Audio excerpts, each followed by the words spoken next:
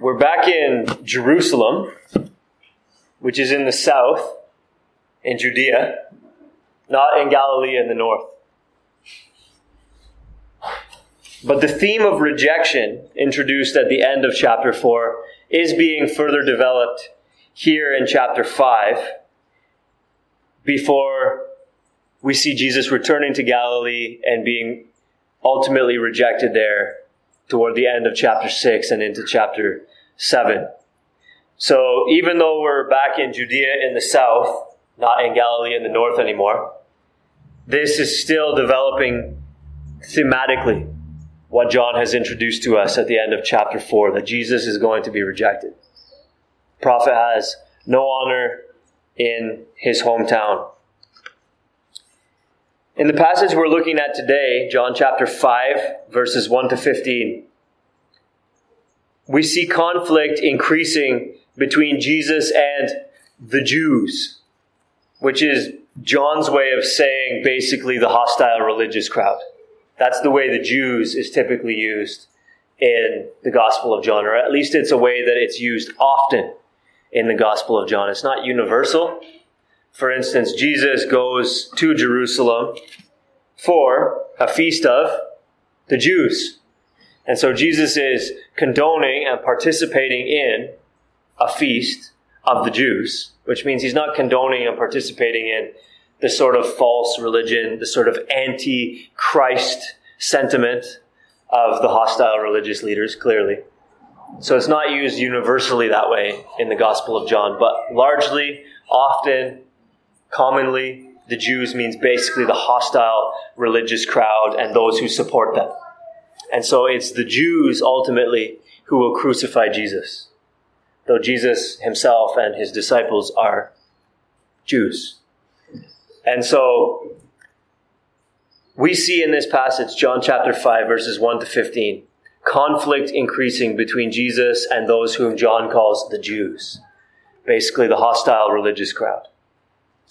And we're going to get into that specific conflict more next Sunday, Lord willing. But today we'll focus on the rejection of Jesus by the man who was healed. Let's begin, however, by focusing on the mercy of Jesus.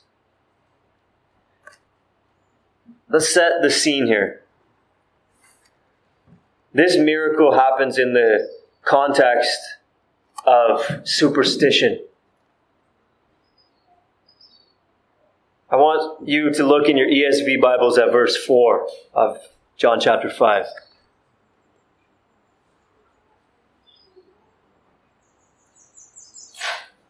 You having trouble finding it? It's because it goes from verse 3 to verse 5, doesn't it? There's a section here which it seems was not in the original autographs, was not in the original inspired manuscript that John wrote. It's the last half of verse 3 and verse 4, which read like this. Let me begin at the beginning of verse 3, and I'll read through what the omitted text says. In these lay a multitude of invalids, blind, lame, and paralyzed, waiting for the moving of the water. For an angel of the Lord went down at certain seasons into the pool and stirred the water. Whoever stepped in first after the stirring of the water was healed of whatever disease he had. So this was the belief. It really doesn't, that little sentence doesn't belong in the text of Scripture, which is why the ESV has omitted it. And yet it's a helpful explanatory note for us. It shows us that was the mentality of those who were sitting around the pool. That was what they thought. They thought that an angel of the Lord came down, stirred the water, and the first one in. Some kind of race to be the first one into the pool once it's stirred. And if you were lucky enough or mobile enough to be the first one in, God would heal you. But if not, sorry, tough luck. It must not be God's will for you. This was the mentality of those who were sitting around the pool. They thought that this was what was going on. even if you don't take the last half of verse 3 and verse 4 into account, in verse 7, the sick man answers Jesus, "Sir, I have no one to put me into the pool when the water is stirred up. And while I am going, another steps down before me." And so you can obviously see that in this man's mind, when the pool is stirred, he needs to get into it. And so this was the mentality of those sitting around. There's nothing about this in the Old Testament. There's nothing comparable anywhere that God just set up a standing ordinance of a special place where you could go, where there would be like physical powers of an element or in the water or whatever. This seems to be not something that was actually instituted by the Lord, and most likely wasn't even something that was efficacious. You might say, well, why were people there for decades then?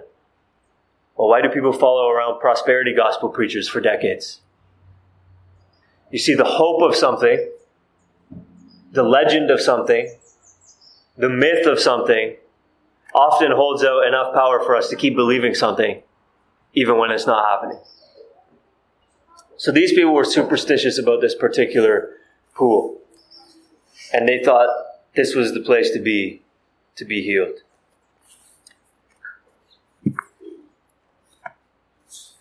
Jesus comes here and he sees all these people.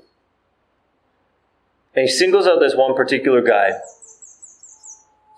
whom he's going to heal.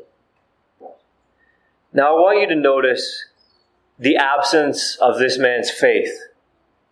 Jesus says to him in verse 6, "Do you want to be healed?"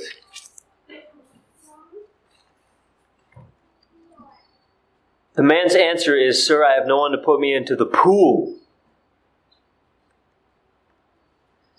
That shows you that this man was not even thinking about Jesus as a potential healer at this point.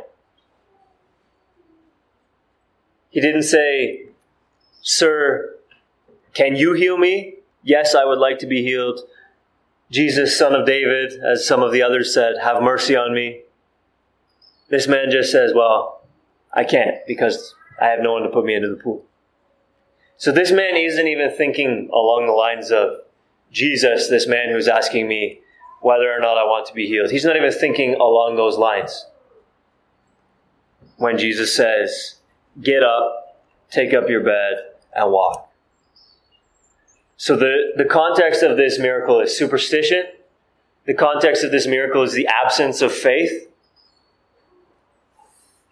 This man is not even, we looked last week at the inadequacy of seeing Jesus basically as a performer of parlor tricks. The inadequacy of seeing Jesus basically as some kind of, I don't even know really what the word is, but you understand what I mean, dispenser, like some kind of vending machine. You go to him and you put in your request and then he dispenses whatever it is that you want. We saw last week the inadequacy of thinking of Jesus as that. This man is not even thinking of Jesus as that. He's literally not even thinking in the category of this man can heal me or might be able to heal me. So superstition, the absence of faith. Thirdly, the context of this miracle is the presence of specific causal sin. This man's sin, hear me carefully, this man's particular specific sin had caused this man's particular suffering. I'm not saying everybody's suffering is caused by particular specific sin, but this man's sin was. Look at verse 14. Jesus says to him, "See, you are well. Sin no more, that nothing worse may happen to you." This seems to indicate that the cause in the first place of what was wrong with this guy was his sin. And Jesus is saying, look, you got a second chance, buddy. Sin no more, that nothing worse may happen to you. Sin in general causes suffering in general. This world is just falling apart because of sin. Earthquakes, tsunamis, hurricanes, all that kind of stuff isn't because of one particular person's sin, or it's not necessarily because of even a nation's sin, though I reserve that God is free to judge a particular nation by sending something like that upon them. But we don't automatically draw a straight line between some kind of suffering occurs, therefore the people who suffered must have sinned. Cancer is in this world, whatever else, whatever other condition you might have or be facing or know someone who is, it's not necessarily because of your sin. It's not necessarily because you did something wrong that this is why you're suffering. But if Adam had not sinned, if sin had not been introduced into this world, we wouldn't have natural disasters, diseases, so on and so forth. And so in that sense, sin always causes suffering. Suffering is always caused by sin. But we know from Scripture that not all suffering is caused by any one specific sin. Turn with me for a moment to John chapter 9, which we'll get to at greater length in due time. But beginning at verse 1, listen here. As Jesus passed by, he saw a man blind from birth. And his disciples asked him, "Rabbi, who sinned, this man or his parents, that he was born blind?" You see, their assumption was that there was always a specific sin which caused suffering. So if you're blind, well, either you're an exceptionally bad sinner or your parents must be. If you got physical problems, you're either a pretty bad sinner or your parents must be. Because unless you're an exceptional sinner or unless your parents are exceptional sinners, you don't deal with this kind of stuff. That was their assumption. But what does Jesus say? It was not that this man sinned or his parents. And he goes on to give a different explanation, which we'll come to in due time. But I just want to show you that the Scripture does not teach that all suffering is caused by specific sin. But this man seems to have been. See, you're well. Sin no more, that nothing worse may happen to you. For this man, it seems to be the case that he was in the condition he was in because of his sin. So this man is superstitious. He's completely void of faith. And his suffering was actually caused by his sin.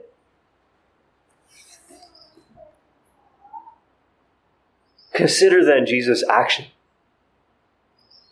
He comes to this man. Let's say this man whose house is full of images of the saints. And this man's clutching a rosary. And he's sick in his bed, hoping that by his superstitions, these saints on his shelves and this rosary in his hand, that he's going to be healed. And this man is there because of his sin. And this man doesn't even think that Jesus can heal him, and yet Jesus walks into a house like that and heals the man. Or somebody stuck in another religion with other idols. Maybe not Christian idols. Maybe Hindu idols. Or some other idols, but there's this superstition all around this person. And they're suffering because of their particular sin. In other words, more than anyone else, they deserve it. Or as much, at least, as anyone else, they deserve it. They don't even think that Jesus can heal them. When people from the church go door to door in the neighborhood, they don't open the door. They don't answer the door because they don't want to hear about that. Jesus goes into a house like that. That's what's happening in this passage. You understand? This guy is basically as far away from true biblical Christianity as you can be. He's superstitious. He has no faith whatsoever, and his suffering is caused by his sin.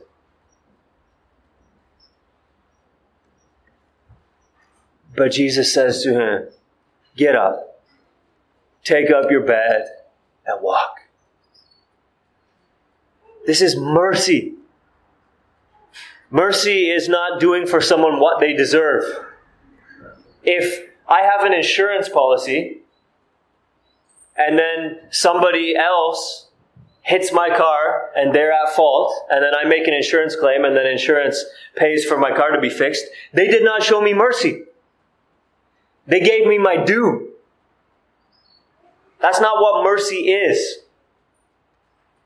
But if I didn't have an insurance policy and a hurricane came and blew down my house and some friends gathered around and banded together to rebuild, something like that would be more along the lines of mercy. Relieving you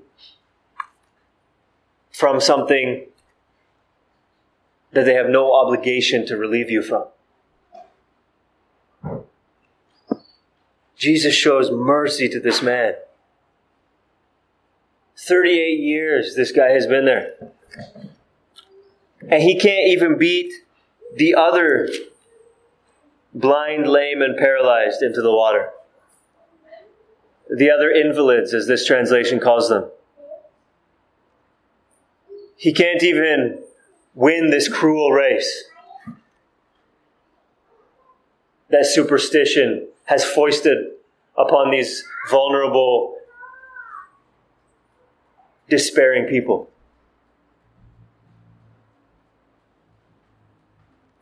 Jesus comes and says, get up. Take up your bed and walk. I'm not even 38 years old yet. This guy had been in this condition. Not only in this condition. In this condition for 38 years. He'd been in this condition longer than I've even been alive. So this would be like if I had a condition like this my whole life. And Jesus comes and heals me in an instant. Imagine. There must have been so much happiness, so much relief, so much joy at this event. He didn't even have a chance to ask Jesus his name. Look at verse 13. The man who had been healed did not know who it was, for Jesus had withdrawn as there was a crowd in the place. So this guy stands up, takes up his mat. Everyone gathers around in amazement, and Jesus just kind of quietly slips away. But imagine the joy, the shock at this. But again, think the mercy of this. And then Jesus does more than just healing this guy. He gives him some sort of gospel invitation. Gospel confrontation. His question, do you want to be healed? It seems was taken by the guy in the first place as just a question of curiosity. Strange question, probably. Because if you sat next to somebody who had been an invalid for 38 years and said, just out of curiosity, do you want to be healed? It'd be a strange question to ask because most people probably do. But it seems that the man took it that way. But after he had been healed, as he thought back on that question, it was an obvious invitation from Jesus. Never mind about the pool, look at me. I can heal you. And then look at what Jesus says to him later in the passage. See, you are well. Sin no more, that nothing worse may happen to you. Stop sinning. What Jesus says to this guy is basically, stop sinning. Flourishing is to be found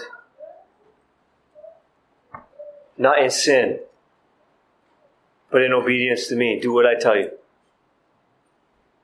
If you don't want bad things to happen to you, Stop sinning. Combine that with his earlier, do you want to be healed? Which was evident, look at me.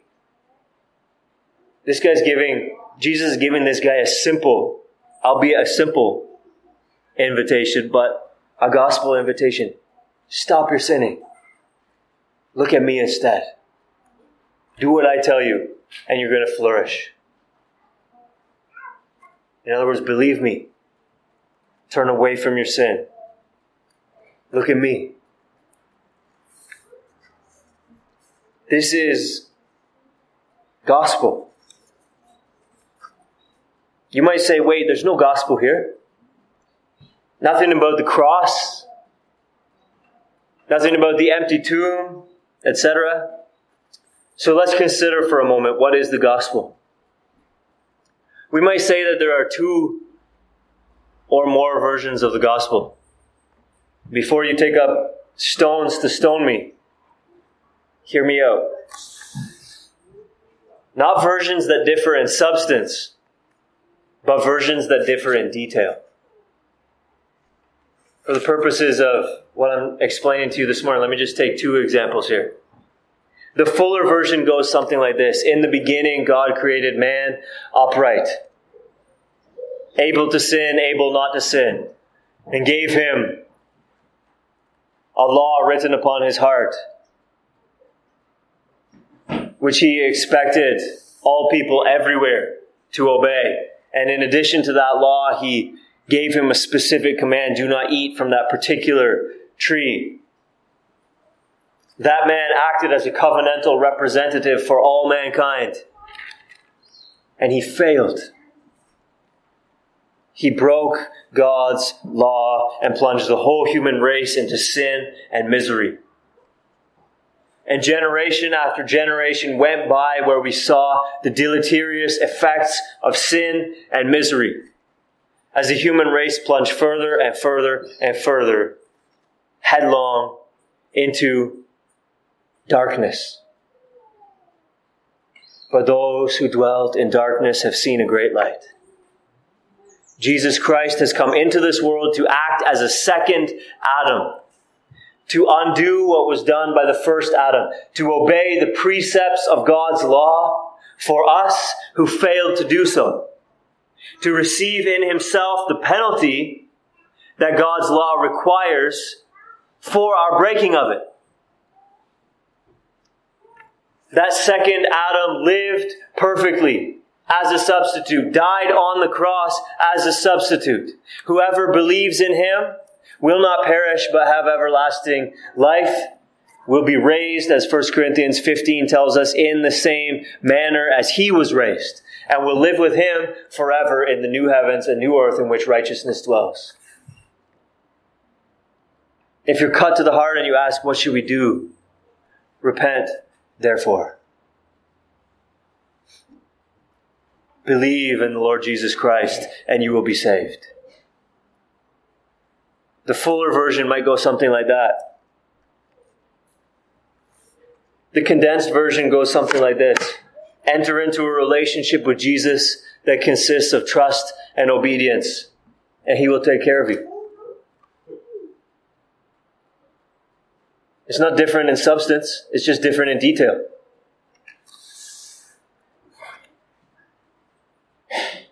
This is the way that Jesus deals with many people. If you read Matthew, Mark, Luke, John, he doesn't tell everybody about the cross, about the resurrection, about the ascension. In fact, he sends out the disciples to preach the gospel. Look at Luke chapter 9 and verse 6.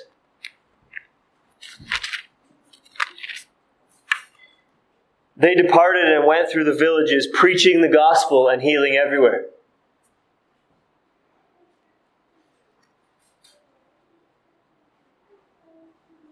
But now look at Luke chapter 9 and verses 43 to 45.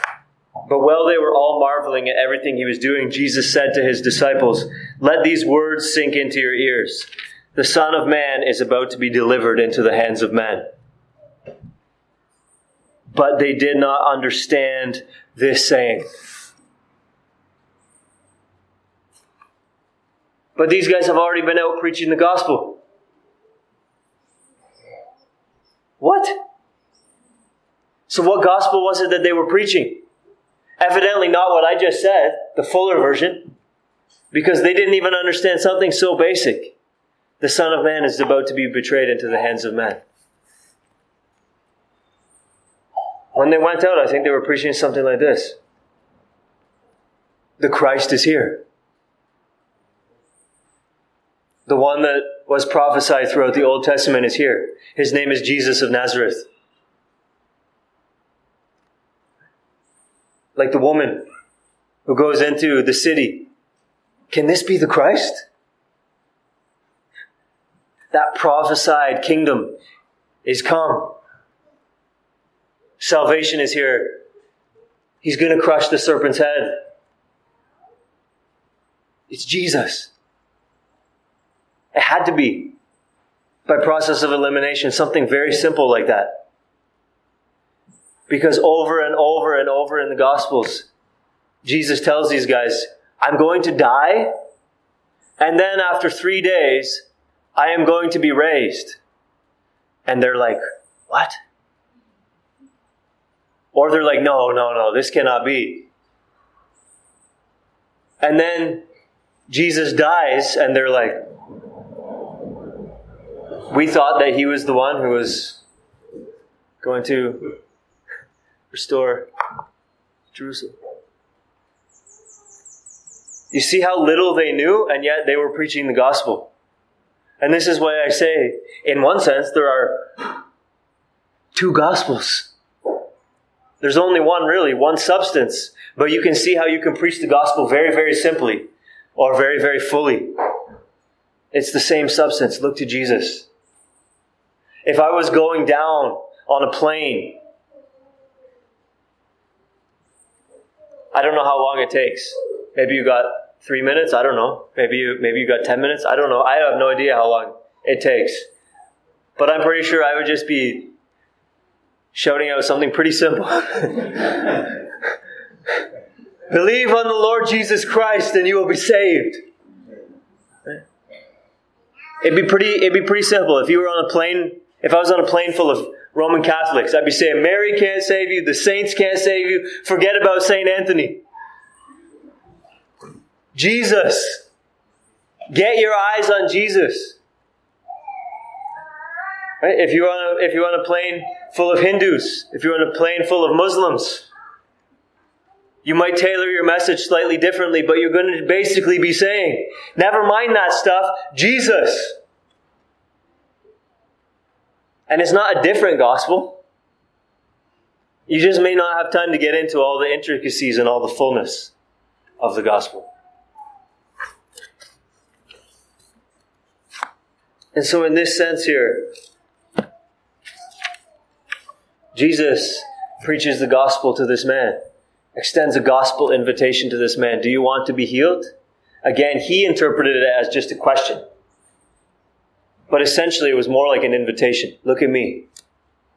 Never mind the pool. If you want to be healed, I could do it. He comes and talks to the guy later. Stop sinning. For that man to stop sinning because Jesus said stop sinning would have been an expression of repentance, no? This man who healed me, I believe him. And I trust him. He has made me well. And whatever he says, I'm doing. Very, very simple. But wouldn't this be something like the Old Testament saints too? I mean, the disciples, up until the death and resurrection and ascension and Pentecost, were basically themselves Old Testament saints. They didn't have gospel clarity. They didn't understand when Jesus said that he had to die and be raised. Most of the Old Testament saints wouldn't have had great clarity about the exact nature of the work of the Messiah. If you asked the average Old Testament saint to write an essay on the atonement, it probably wouldn't be up to scratch as compared with the average New Testament saint's essay on the atonement. And yet they understood God, by his mercy, is providing someone who is going to come and rescue us. He's the Messiah. He's the Christ. He's going to come soon, and we trust God to deliver us by means of the Christ, by means of the Messiah. Simple. Sinner. When I say sinner, I'm talking to all of you. Sinner, you don't have to be a theologian par excellence before you come to Jesus. Just understand that in relationship to Jesus and right relationship to Jesus, everything is going to be okay. Let me be clear. Like John Piper, I also abominate the prosperity gospel. The gospel has not come to Jesus and your marriage is going to get better. The gospel has not come to Jesus and your financial situation is going to get better. The gospel has not come to Jesus and you're going to have the sort of abundant life that wicked, unregenerate people think is abundant life. You're going to be having pool parties. You're going to be having great events at your house, on your large patio.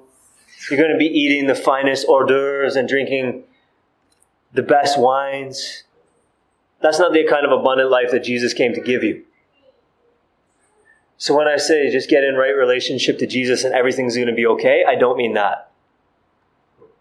What I mean is you couldn't be in better hands. And that through all of the ups and downs of this life, up to and over the threshold of death, you couldn't be in better hands. You might not be a great theologian. You might not be very astute. You might not understand everything about the Bible, about the gospel. I might be losing you when I start talking about the atonement and federalism and covenantalism, and I might be losing you on a lot of those points. But if you understand this very simple thing, you need to come to Jesus in repentance and faith. You need to enter into the kind of relationship with Jesus where you depend on Him, where you trust Him. You trust what He says. You want to obey the things He's commanded. You believe that He can take you through to the other side safely.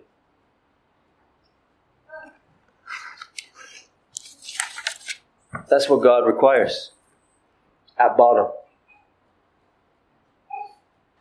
God's not going to make us write an essay on the atonement to get into heaven. I told you guys that story, but it's so good, I'll just tell it again. Of that time when Paul Washer tells this story of when he went to eat with a bunch of men that he, as he puts it, very, very strict men, very conservative men. And they went to eat. And their waiter came to the table, and as he says, he looked kind of like a hippie, with long hair and the bracelets and stuff. And he comes up to the table and goes to Paul Washer, "Dude, you got a Bible." And Paul Washer's like, "Yeah, I got a Bible." He's like, "Yeah, I got one of those too." And he told them this story of how God had been working in his life and how he'd become a Christian, and how he was a Christian too, and he left the table. As Paul Washer puts it, he says the other guys, you could almost see their contempt, the sneering in their facial expressions. And Washer says that he said to those men, God's done a real work in that man's life, in that young man's life. From everything he told us, it seems that he really loves the Lord. That he trusts Jesus and that he understands that he has to repent of his sin. He was living with his girlfriend. He's not living with his girlfriend anymore. And then he said to those men, it's better to have it and not know what to call it than to know what to call it and not have it. You understand at the bottom is very, very simple. Go to Jesus. Never mind the pool or the saints or whatever idols you got set up on your shelves or in your heart. Never mind that stuff. Go to Jesus. Never mind the quality of your faith. Look at the object of your faith. Who do you believe? Who are you looking to? Stop sinning. Like Jesus says this guy. Sin no more. Listen, get your eyes off of those things and onto Jesus. Stop sinning. That's a real simple way of saying repentance and faith, isn't it? And isn't that exactly what Jesus does to this man here? He just gives him a real simple gospel invitation. Stop sinning and get your eyes on me.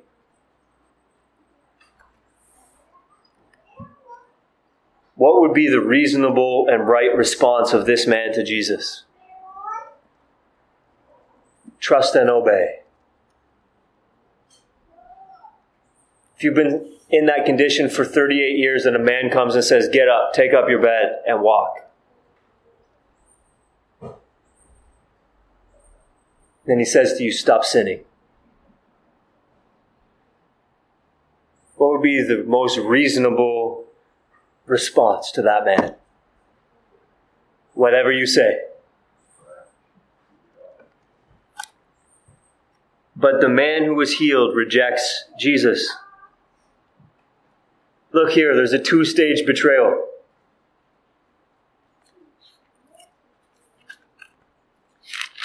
First of all, the Jews again, man.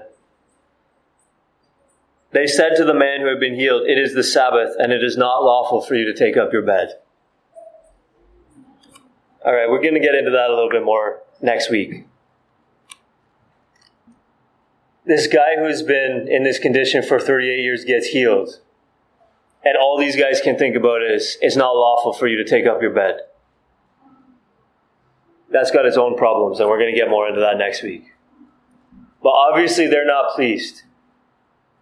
Look at this guy's response.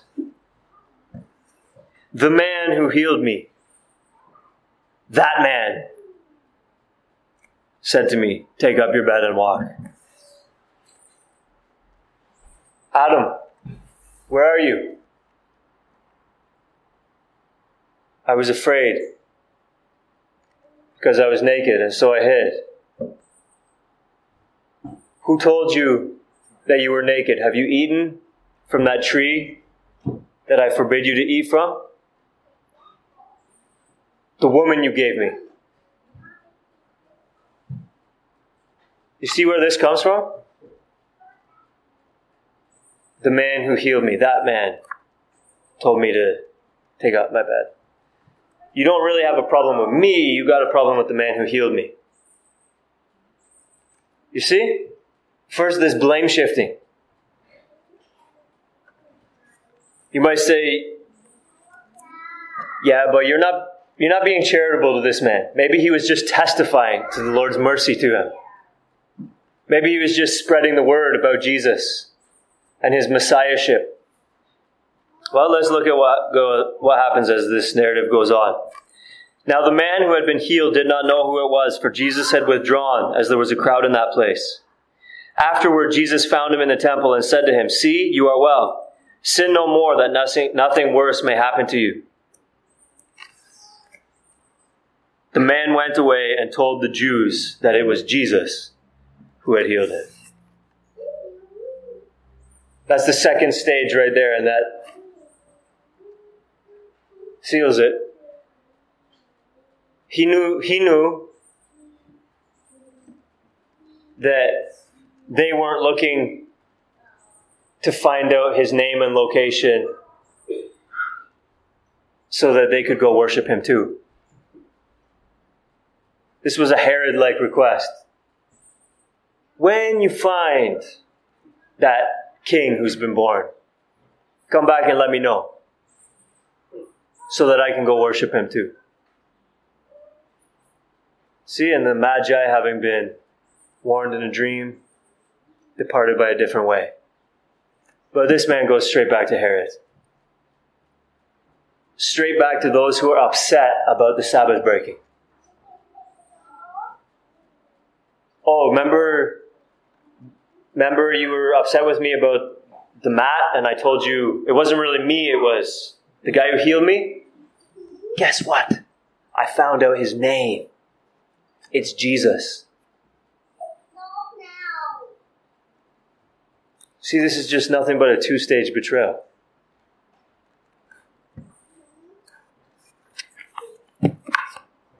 We see a portrait in the Gospels of a man so good, so just, so merciful, and so forth, that you might wonder who could hate him. Who could hate the one who saw the crowds and had compassion on them because they were like sheep without a shepherd? Who could hate the one that fed them because they had nothing and they had been with him a long time? Who could hate the one who spent so much time healing the sick, touching the lepers? Who could hate that one? Who could hate the one that told the truth about our condition, but not as one who would harm us, but as one who would heal us?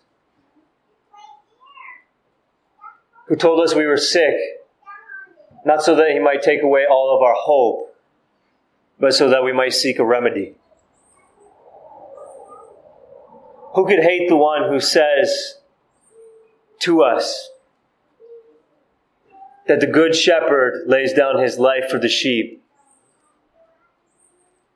and says to us also, I am the good shepherd?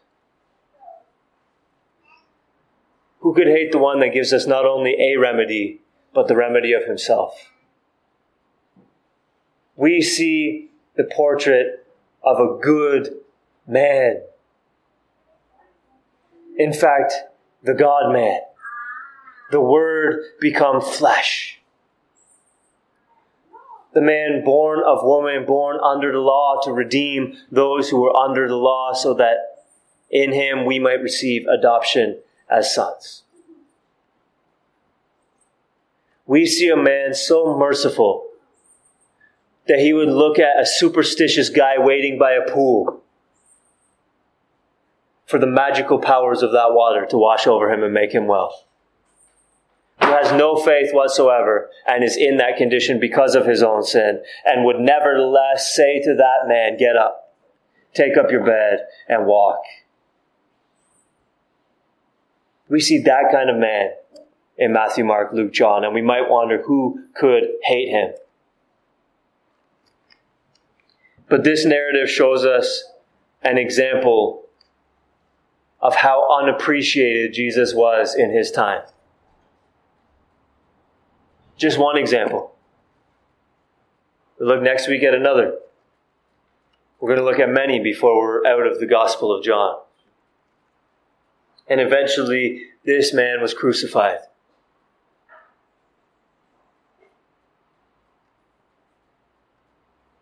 Jesus was unappreciated in his time. And has history since then been any different? Is it any different now?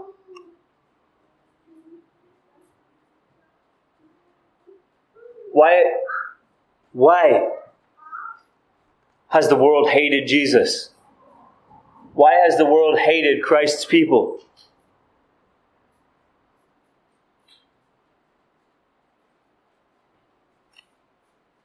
All Christ has ever done is come and say, I haven't come for the healthy, I've come for the sick. That's you. But I've come for you. All he's done is command us not only to love God, but to love our neighbors. Not only our neighbors, but our enemies. For what cause has Jesus been hated so often, so passionately throughout human history? For what cause is he hated? Even now. For what cause is he so unappreciated, scorned, mocked? Is it any different now, really? In our nation, we experience many of the mercies of God. We're not at the top of the list in terms of wealth, stability, crime rate, etc. But we're not at the bottom. We have the sun and the sand and the sea, which you might be tempted to take for granted. But remember that some people live in the sort of temperatures at which you freeze your Christmas ham. This past week, Dorian passed without any significant damage at a national level, and then flooded Martinique and caused a lot of damage in the Virgin Islands. It turned into, I think now it's a Category 4 hurricane, which has been threatening Florida and the southeast coast of the U.S. Barbados is a good place to live overall. We give our hat tip to God, right?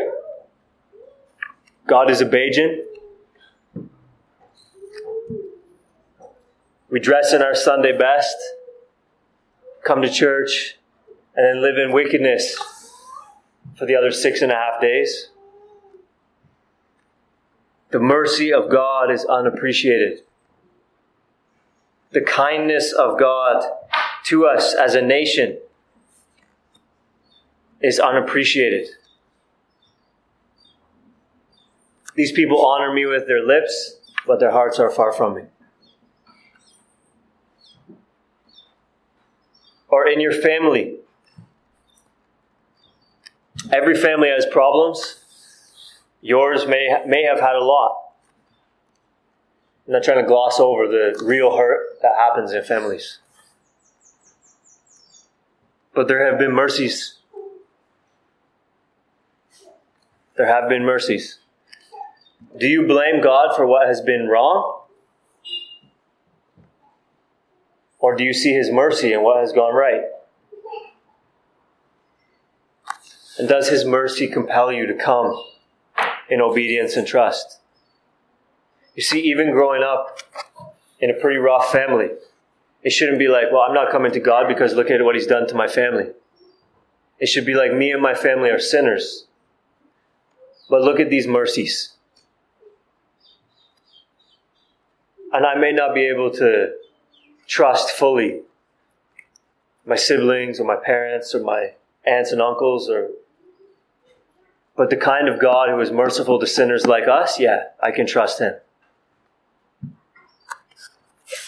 In your personal life, again, much may have been wrong and gone wrong up until now in your personal life, but much has been right. Do you feel entitled to more? Like, why hasn't God done more for me?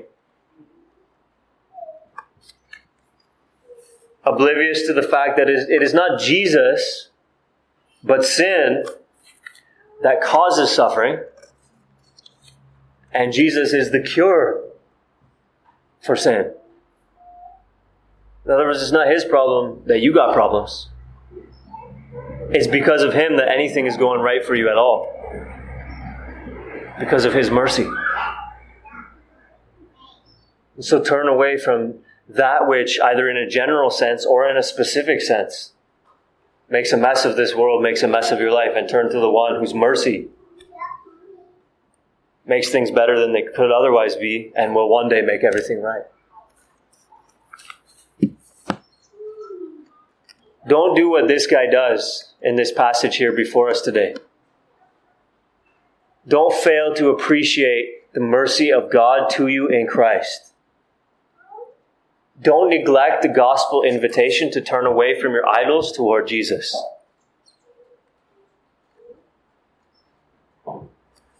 As Romans chapter 2 and verse 4 says, which we read earlier in the service, God's kindness is meant to lead you to repentance. This passage is a sober warning that Jesus could come in sheer mercy to a man. And he could respond with rejection and betrayal of Jesus. It's irrational, it's unreasonable, it's sinful, it's wrong, but it happens. It happened in Jesus' day, it's happened throughout history, it happens even now. God's kindness is meant to lead you to repentance. See the mercy of God in Christ to this man in John chapter 5. See the mercy of God in Christ to mankind from Genesis to Revelation. Hear the offer to you this morning of God's mercy to you in Christ. And let God's kindness lead you to repentance.